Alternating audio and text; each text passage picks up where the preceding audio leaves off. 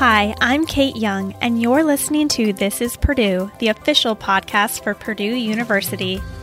As a Purdue alum and Indiana native, I know firsthand about the family of students and professors who are in it together, persistently pursuing and relentlessly rethinking. Who are the next game changers, difference makers, ceiling breakers, innovators? Who are these Boilermakers?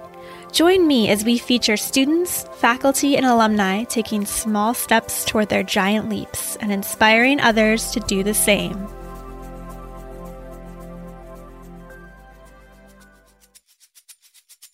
Purdue is such a fantastic place to be a woman in exploration. We have great heritage here from Amelia Earhart and people like that. It's great to be at a place with such a fantastic engineering program and aerospace program. We're really excited about the kinds of things that we can do going forward, and maybe even proposing running NASA missions out of Purdue, which is really great. When the NASA's Perseverance Mars rover landed on February 18th this year, Dr. Bryony Horgan couldn't contain her excitement. It's a huge relief that we're down on the surface, safe and sound, and, in a great spot to do some amazing science. An associate professor of planetary science at Purdue University, Dr. Horgan is also one of the tactical science leads for the rover project. She's examining the Mars landscape through a rover camera called Mastcam-Z, which she helped design for this mission. Talk about a Boilermaker who is taking giant leaps. Since Dr. Horgan was a young girl, she's been interested in rocks. She even grew up with volcanoes right outside of her bedroom windows in Portland, Oregon.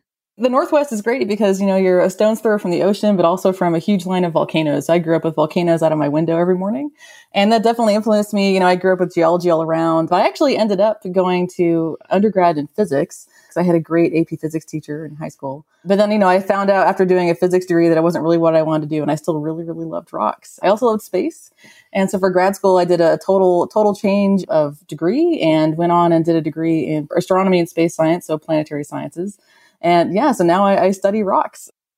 I have to admit, I was a bit nervous to interview a Mars scientist. I mean, this is NASA we're talking about here. Dr. Horgan has been featured in National Geographic and the Smithsonian Magazine, just to name a few. Not to mention, I haven't taken a science class since I was about 19. So let's break it all down. What exactly is the Perseverance rover? And what does Mastcam-Z, the eyes for the rover, do? So the Perseverance rover landed just a little over 6 weeks ago, I think. It's been a month and a half or so, but it's been really exciting. So we're on the ground. We've been checking out the rover, getting all the instruments up and working. But the big thing that's happening right now with the rover is the Ingenuity helicopter, which we refer to as Ginny. That's the nickname.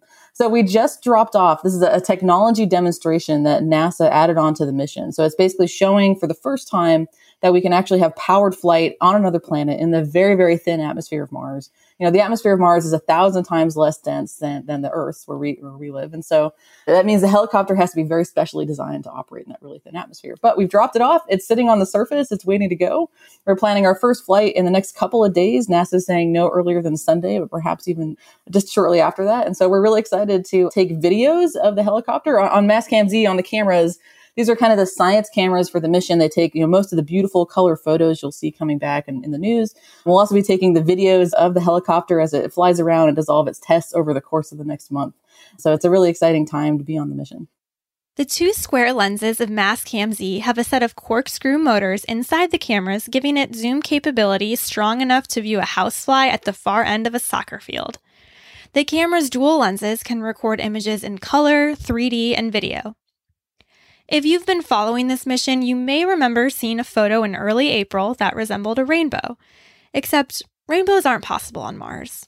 Dr. Horgan explains the importance of color when it comes to researching rocks on the red planet. We do all kinds of fun processing to these beautiful images we get back. We take 360-degree mosaics. We take all kinds of beautiful images like that, but we want to use them for science. And so for science, we really want to bring out any kind of differences that exist. And it turns out color is a really important parameter, right? It tells you about the history of a rock, what its minerals are, all of that. So we do a lot of work to stretch the colors. That's what we say, stretching. And it basically to make the colors pop and to see how colors change across the scene. And that can tell us about, really red rocks might have more oxidized iron, really blue rocks have less, things like that, right? And so a lot of the work I do is trying to take those images and process them so we can really tell where the differences in mineralogy and things are across the scene so that we can tell other rover instruments to go up and look at them in more detail. But what exactly is this team of scientists looking for on Mars? Dr. Horgan discusses why the team chose the specific landing site of Jezero Crater. Spoiler alert, yes, they're looking for signs of life. No, it's not aliens. The goal of this mission, of the Mars 2020 mission, is to look for signs of ancient microbial life on Mars. And I say microbial because, we're looking for signs of life, but we're talking about rocks that are billions of years old, on the order of 3.5 to 4 billion years old. So really the dawn of the solar system. And at that period of time, Earth had life. We have signs of life from them, but it's all microbial. And so if we're looking for life on Mars, it also has to be microbial. And so where do you go to look for signs of ancient microbial life on another planet? Well, you go for places that have water, that have habitable environments that could have supported microbes. And so Jezero Crater is a great spot for that because it's this crater that's about 45 kilometers across and has a huge river channel leading into it.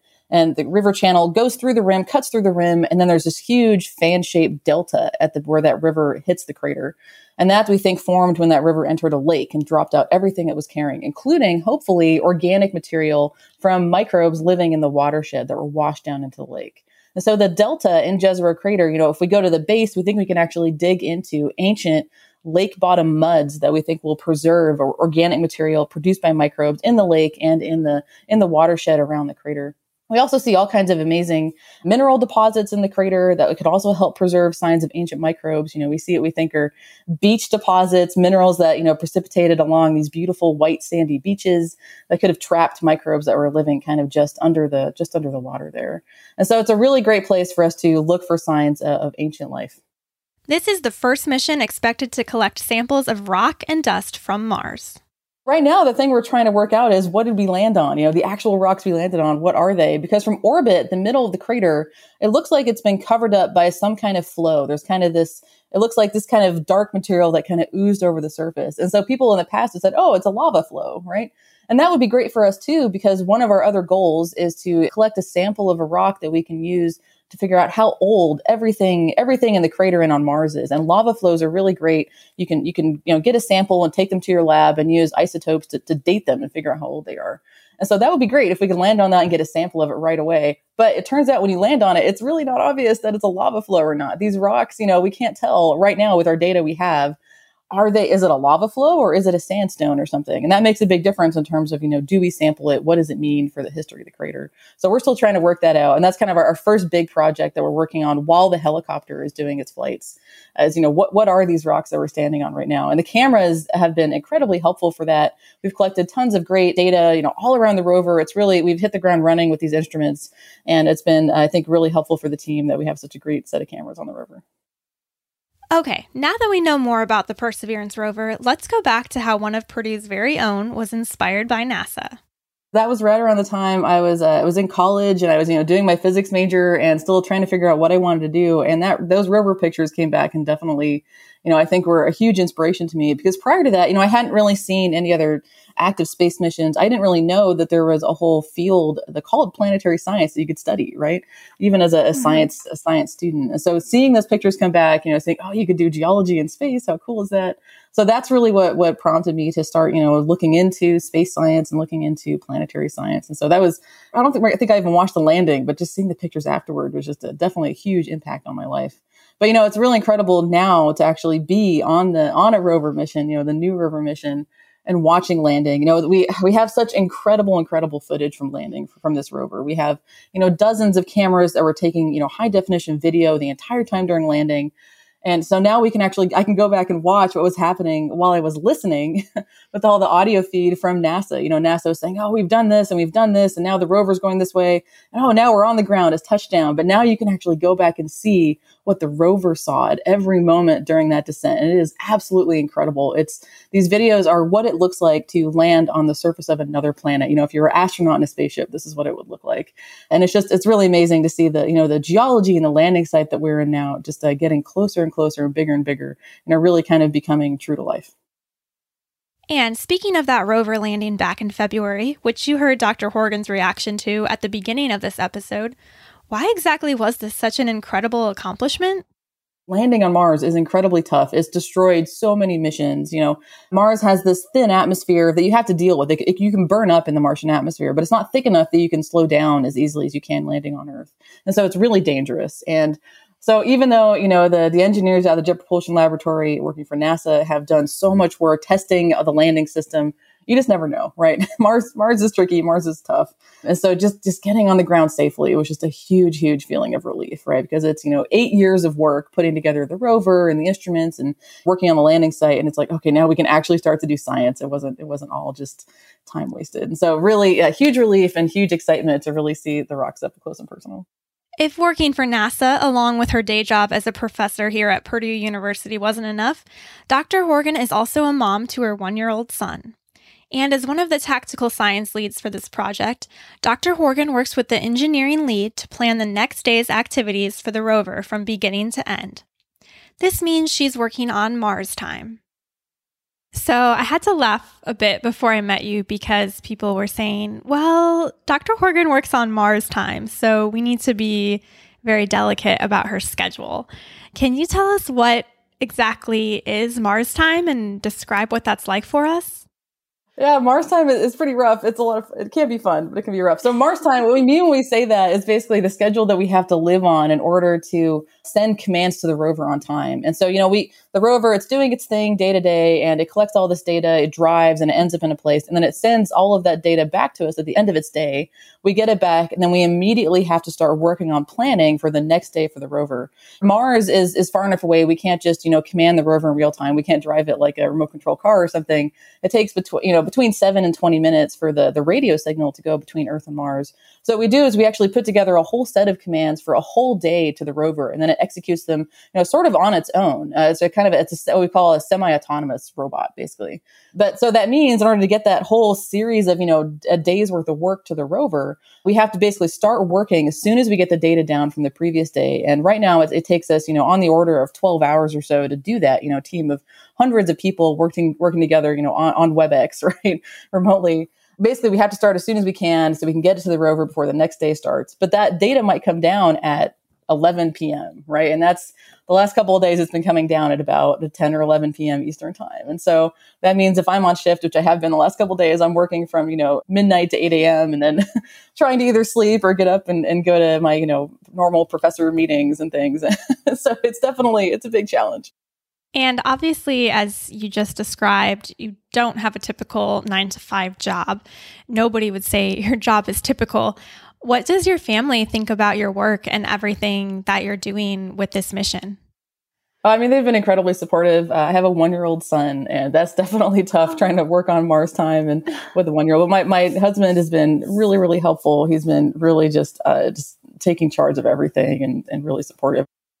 I saw a recent tweet from Dr. Horgan that highlighted another Purdue University woman in exploration, Amelia Earhart, the first woman to fly solo across the Atlantic Ocean and a champion of the advancement of women in aviation.